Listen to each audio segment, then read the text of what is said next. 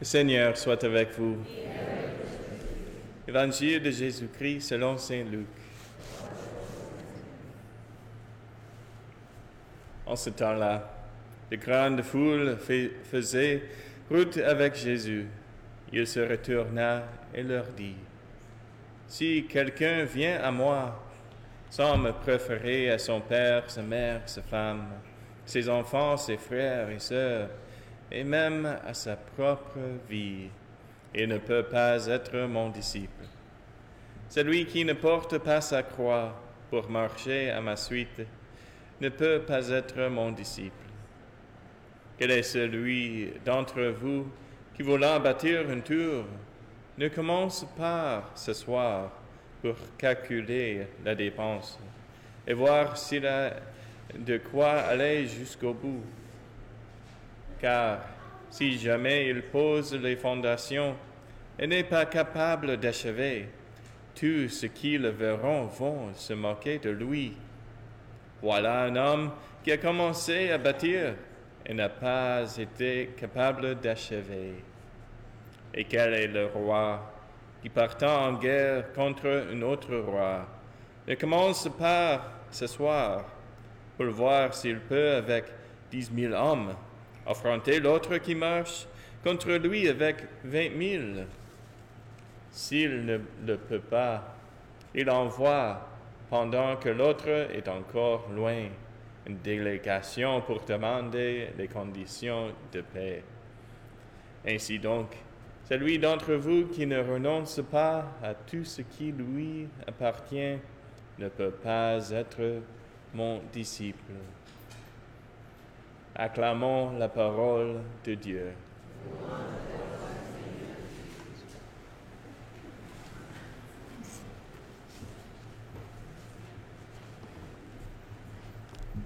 Il y a quelques années, j'ai participé à un voyage missionnaire à Haïti.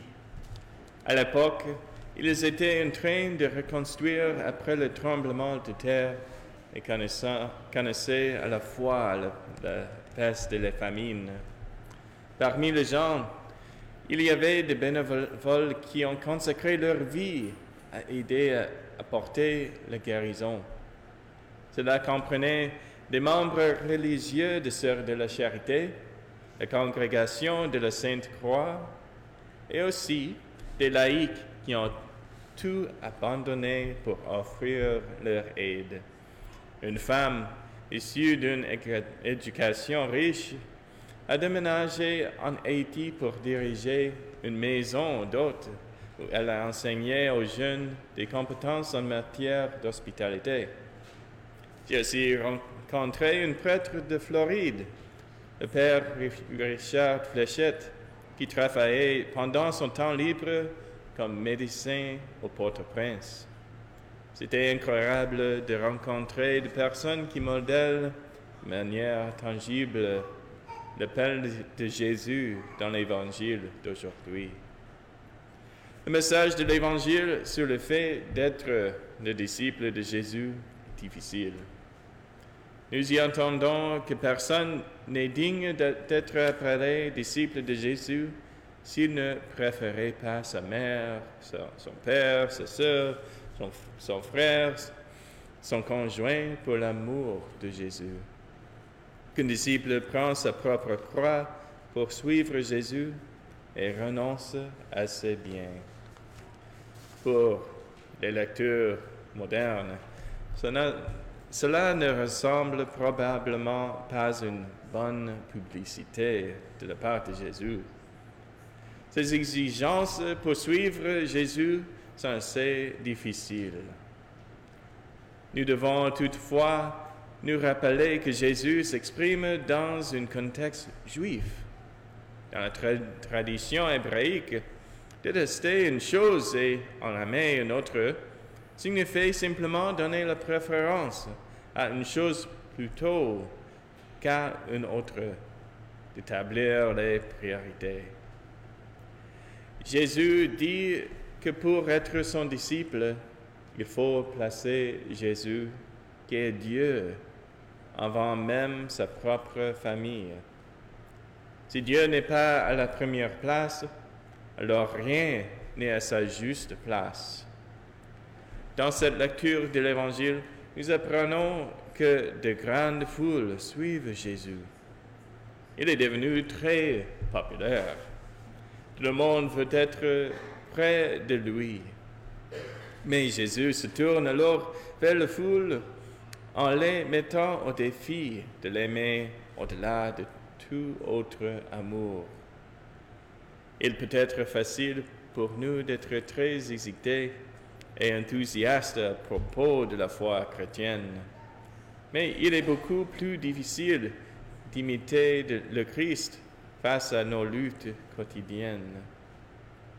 La question clé de l'Évangile d'aujourd'hui est la suivante. Marchez-vous dans la part du Christ?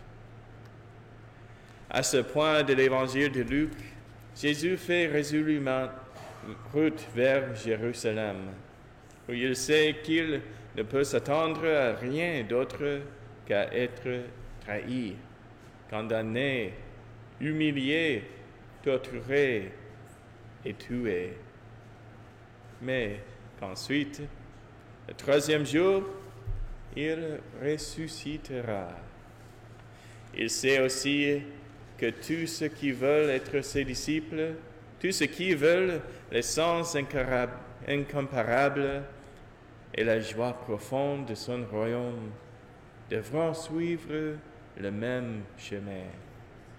Celui qui ne porte pas sa propre croix ne vient pas après moi, ne peut être mon disciple. Tout chrétien doit mourir avec le Christ, afin de ressusciter avec lui. Tout chrétien doit mourir avec le Christ, afin de ressusciter avec lui.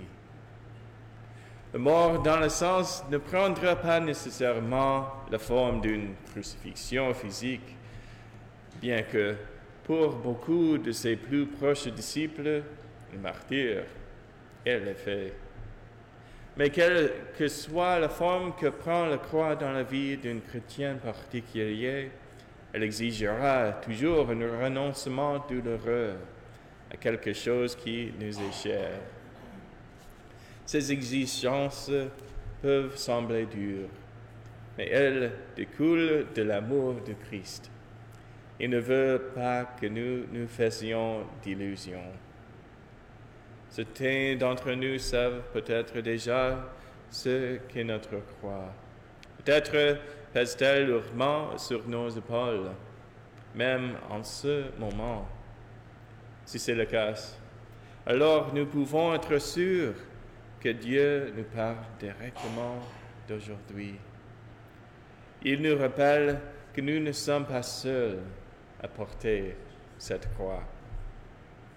Chacune de nos croix, il en fait un petit morceau de sa croix. Un petit rôle à jouer pour chacun d'entre nous dans le grand drame de la rédemption du monde.